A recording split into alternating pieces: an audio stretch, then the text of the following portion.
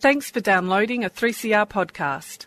3CR is an independent community radio station based in Melbourne, Australia. We need your financial support to keep going. Go to www.3cr.org.au for more information and to donate online. Now stay tuned for your 3CR podcast.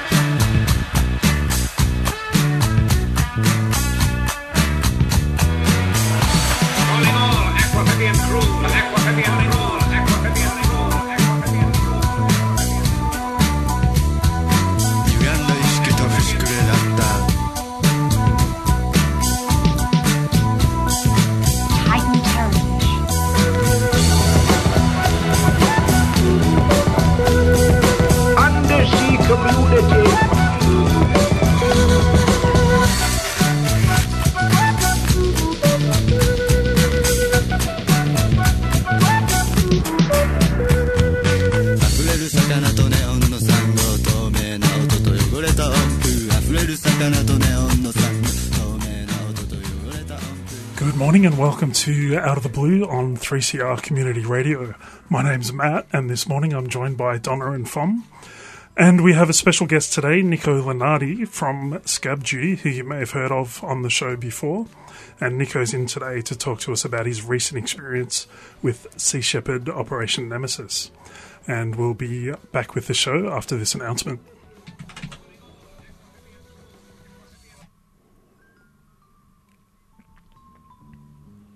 Estás sintonizando 3CR 855 de tu dial AM.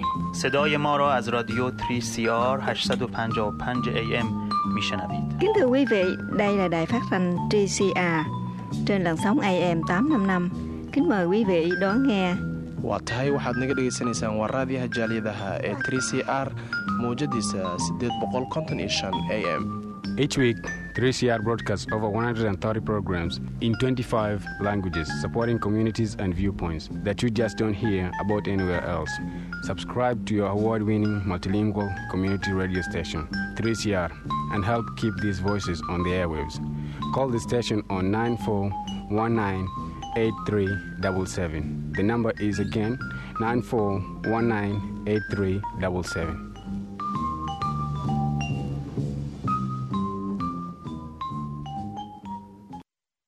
And welcome back on Out of the Blue on 3CR Community Radio, 855 AM. You're here with Matt and Donna and Fum. And in the studio with us this morning, Nico Lenardi, who is, as you all know, of course, the head of Scab Duty, which is a movement that teaches people about plastic pollution and plastic use.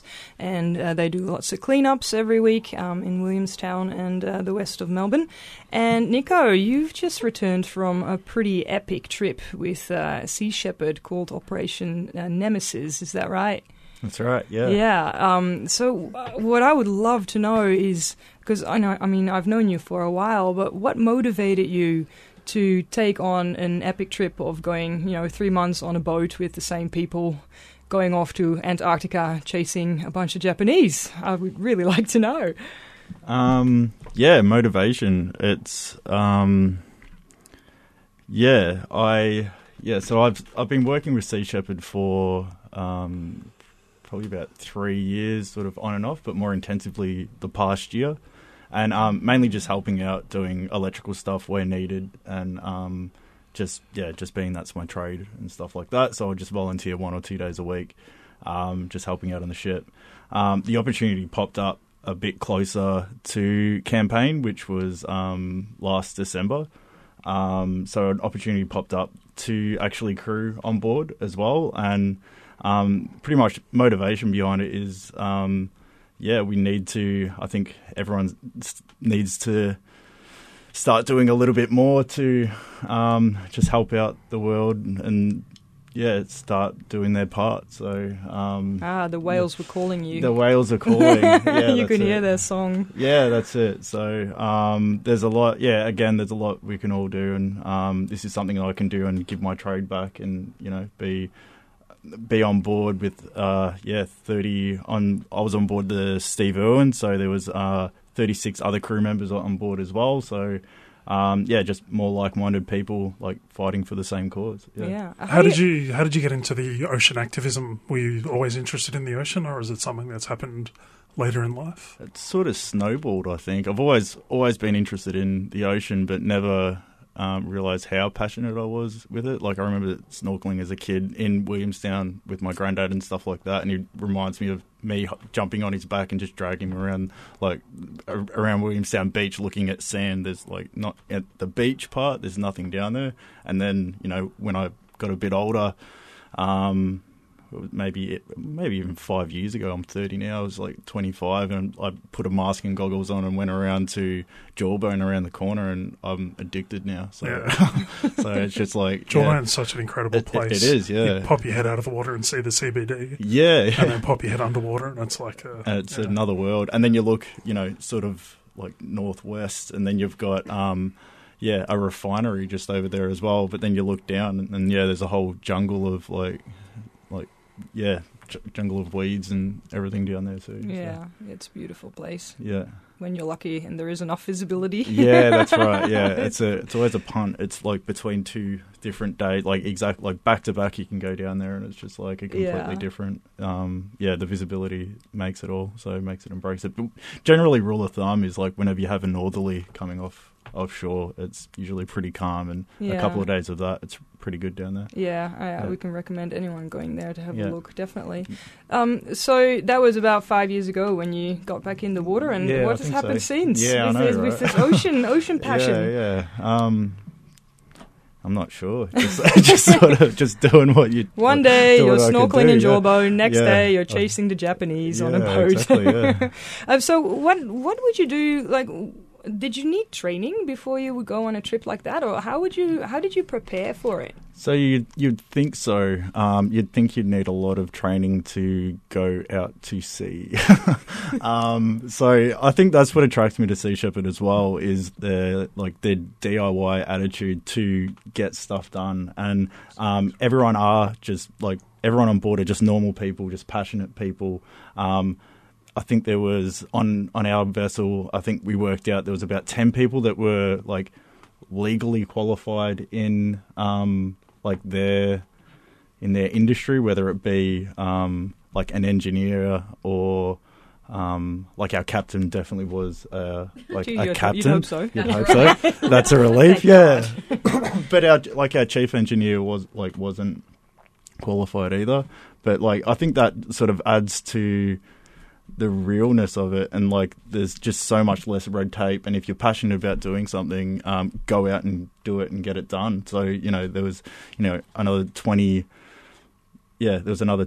crew, another 26 crew that had never really sailed before, and that was myself as well. I'd never been on a ship really before, or even the Spirit of Tasmania before, and then to spend 83 days at sea, it was pretty intense. So, but it was to me, it's just and what inspired Scab Duty in many ways as well. It's just it's about people going out and getting things done, and making a difference and standing up for what you believe in, compared to doing a uni degree and then sitting and waiting to get paid and not doing something because there's not enough funds for something or money or anything like that. And it's we're all volunteers on board. I think 90% of the crew were volunteers. So was there much of a mix of backgrounds in the people you met? Backgrounds from different industries and stuff like that? Or did the people on board, did they all have a sort of a similar background to you, or did you find that you had sort of doctors and students and all mixes of... Yeah, big mix. So there was, again, as far as I'm just thinking about the engineers, the fourth engineer. So I sailed on board as an electrician and oiler, which is a sort of like a tool assistant for an engineer. And also I was part of the marine plastics campaign on board as well. So we did a bunch of trolling as well. Trolling for plastics, that is, not fish. So just had to make that clear. Who knows? Or compliments. Sorry. Yeah. There was. So as far as like the engineers go, like our fourth engineer was he worked in law, I can't remember, insurance or something like that, but he was like a motorbike insurance person from America, and he came over and he's been working with Sea Shepherd and learnt the industry learnt about engines through that. And then, there is a doctor on board, like she's a legal qualified doctor from Scotland as well.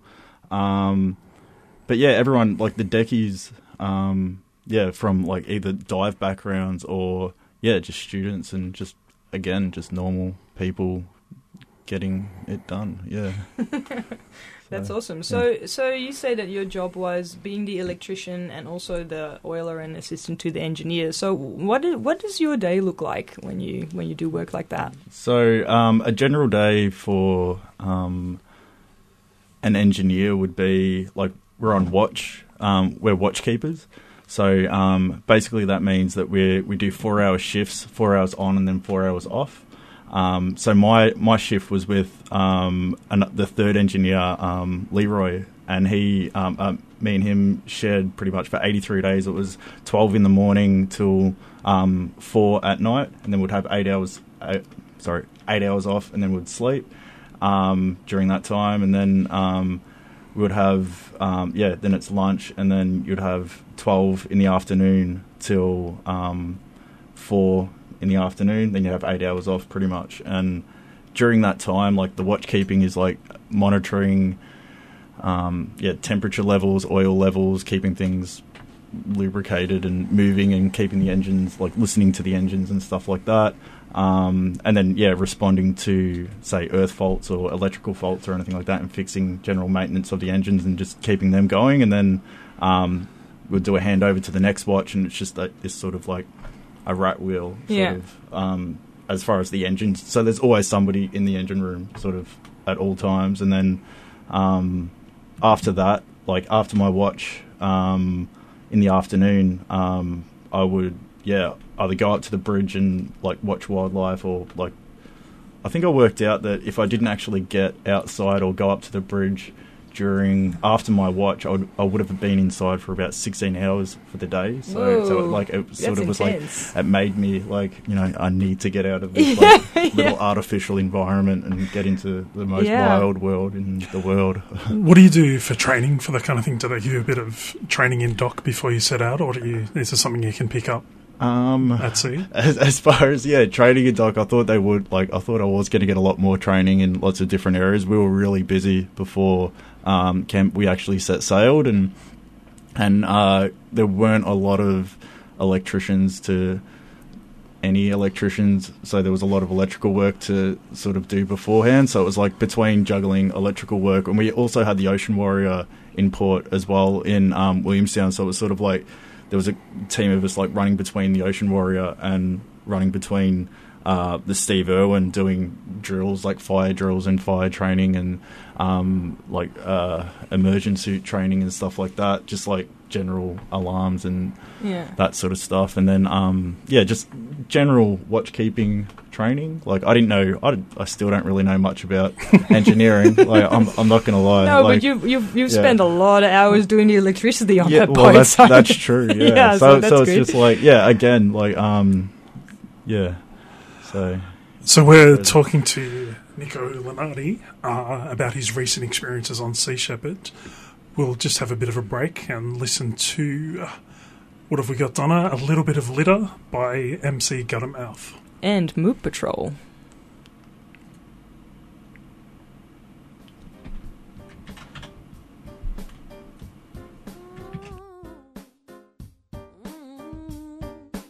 Rolling down the street with my crew just flinging it. Throwing rubbish on the ground, can't be bothered binning it. Ask me how you done, I tell you, I'm just beginning it. If there was a competition of littering, I'd be winning it. Flick my ciggy butts on the ground. Empty my pockets, tip my litter out. Chip packets and burger wrappers, drink lid straws and all sorts of plastic. I don't care about the little bits of rubbish. Flick it on the ground cause I'm lazy and I'm sluggish. Unzip my jacket, let the wind blow it away. I don't even make it look like it's a mistake. Ha! A little bit of litter doesn't matter. Rains one day, then it's gone the next. We don't think about where it goes, we couldn't care less. It's not worth our trouble, not worth our stress. Every bit of litter really matters. It won't just go away. Every bit of litter really matters. It builds up every day. Every bit of litter really matters. It's time to break this chain. Everybody really, really matters. We can all make a change. What's the matter here? Matter at a place. Matter that matters for the entire human race. You kids don't see what you're leaving behind. Here's a little tale to open your eyes. It's the sad, sad story of the little fish, about litter that was aimed at the bin but missed. Swept down the drain, into the sea. A little gift to fishy from the big city. We know that you know when it leaves your hand, it doesn't just stay right here where it lands. The very same trash dropped here on the streets is the last little thing that the little fish greets. We could tell this sad story day after day, but yous all know it needn't be this way. You can bin your plastic bag, you litter right. Let the little fish live to take another bite. Every bit of litter really matters. It won't just go away. Every bit of litter really matters. It builds up every day. Every bit of litter really matters. It's time to break this chain. Everybody really, really matters. We can all make a change. Okay, I get the topic, I like the way you rock it. You're telling me the problem, it's me that needs to stop it. It's rushing down the gutter every time I drop it. My plastic is a weapon and the fish are gonna cop it. I never thought about it quite like that before, but now it seems like something that I can't ignore. I get the picture, it's clear, now there's no confusion. Billions of tons of plastic pollution. I'm coming with ya, me and my crew, no need to doubt it. Now that we understand we can do something about it. It's good we've all come together to find a solution. It's definitely about time for a resolution. You guys are cool, I like the way you rap about it. Now that I'm on your side, it's time to get better at it. I'm gonna clean my act up, see what I mean? My team will be squeaky clean. Ha! Every bit of litter really matters. It won't just go away. Every bit of litter really matters. It builds up every day. Every bit of litter really matters. It's time to break this chain. Everybody really, really matters. We can all make a change.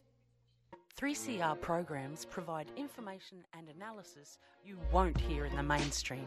Today we'll be looking at the legacy of the US war on Vietnam, on Laos. And as far as corporate capitalism is concerned, it is the worst political and economic system that you can have. Our laws about jailing refugees and asylum seekers are so well crafted. Sex is not irrelevant and we like who we are, but we don't have to be imprisoned by our gender. Become a subscriber today. Call us on 9419 8377 or visit 3cr.org.au.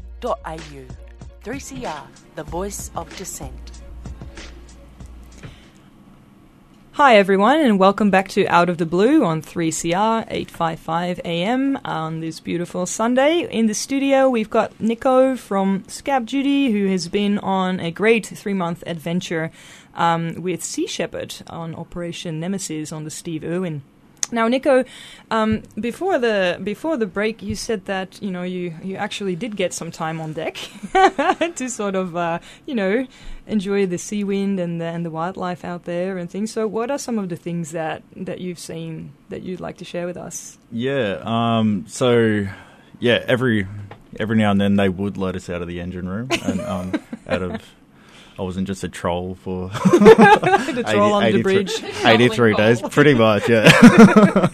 That's it, yeah. So, pretty much every day we would have, there was a lot of, habitual ship followers, different birds and whales, like from fin whales to blue whales. To, You've seen blue whales? Yeah. Really? Sorry, they were from the helicopter, so that Oh, was... yeah, that so was, you could that see, was like, footage or something? the footage of it, yeah. Wow. So that was pretty crazy, and like sperm whales and stuff like that. There was back to the engine room. I kept sort of through the whole trip. I sort of kept a dot point diary of like just the date, just to sort of jog my memory. And I was looking just before I came into the studio just to sort of refresh my memory because I knew I'd forget a lot of things. But I just had like this one heading, and it was just like we had a lot of troubles in the engine rooms with like lots of different things going wrong. There was lots of things to fix, and I just remember we were just like.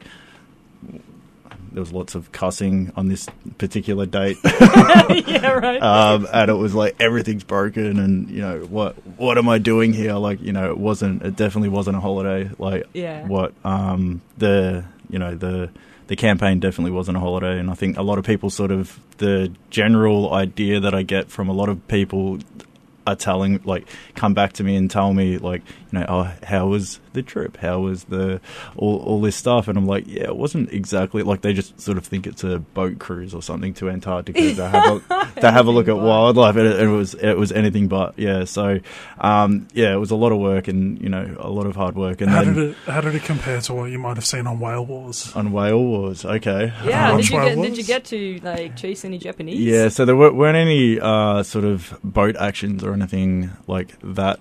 Intense is sort of like, I guess, relentless or no compromise or anything like that, those campaigns. Yeah. But it was more, I guess the main focus on the campaign was just getting, trying to find the Nishimaru, and that's the big factory vessel, but mainly just trying to get the media of that factory vessel actually whaling in,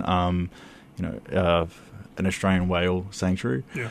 And we got that on the 15th. Well, the helicopter got that footage on the 15th of January. And that was the first time that anyone's got evidence of the Japanese actually whaling in these waters since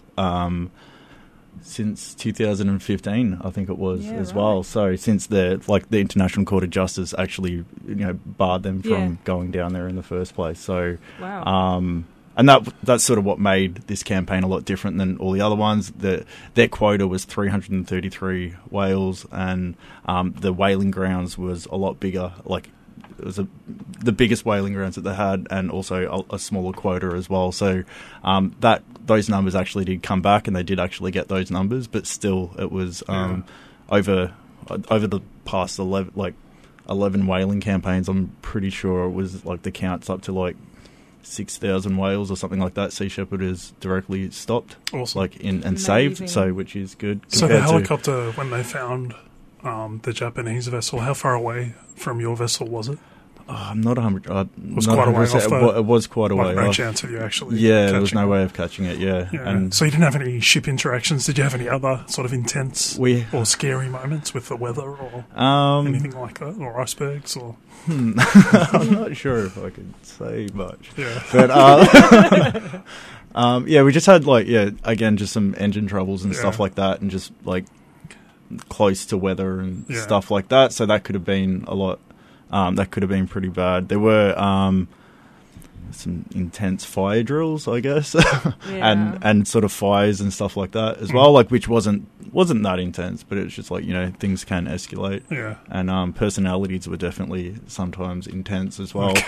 Yeah, because that is also something that's because you do have this common goal of wanting to save the whales, and but really you're throwing a crew of people from all different lives and different places together, and sort of pray that works. I can imagine it can be a little bit stressful sometimes. Yeah, definitely. But now you are sort of back here. What are your best memories of the trip? What are the things that you really love? What are the things that made you feel like this is why I'm doing this? Yeah. Oh, I've got too many of them. I guess a lot of those. If you had asked me about a month ago, I would have had a different a different opinion. But no, it was a lot of those good memories have consolidated. I guess back to what I was saying before as well, like keeping that diary and that one day, that one date. It was like, everything sucks. What am I doing here? Holy crap!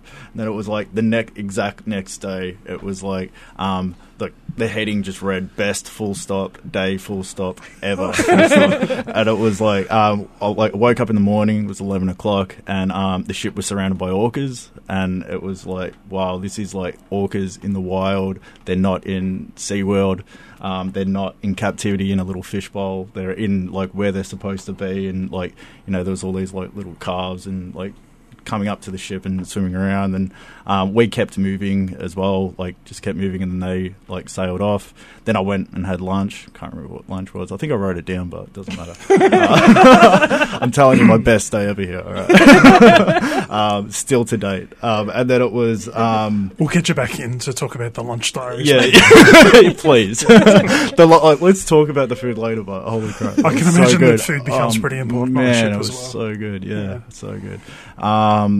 So then, we kept sailing, and we're away from orcas at this point.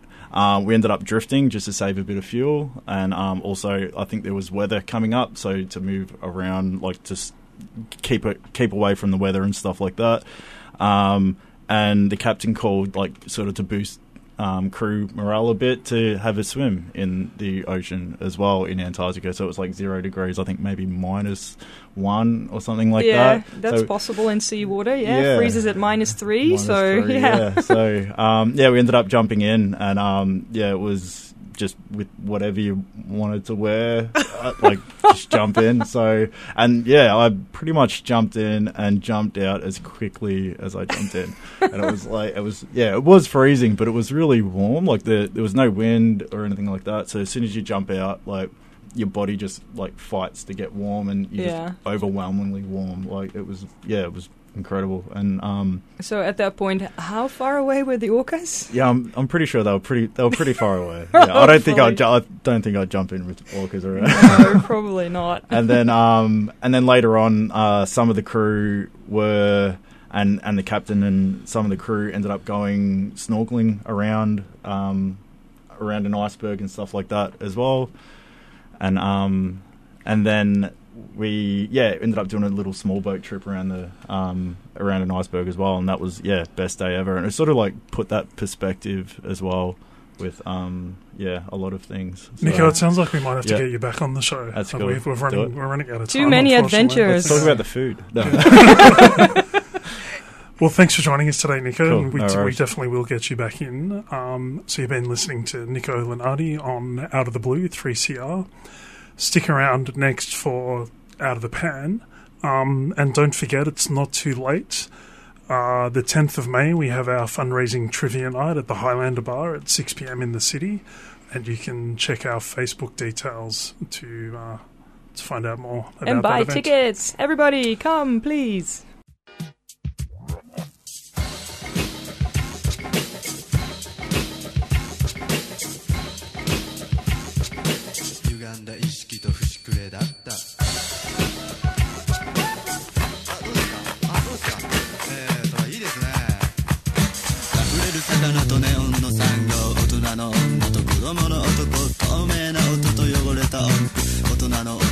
Daughters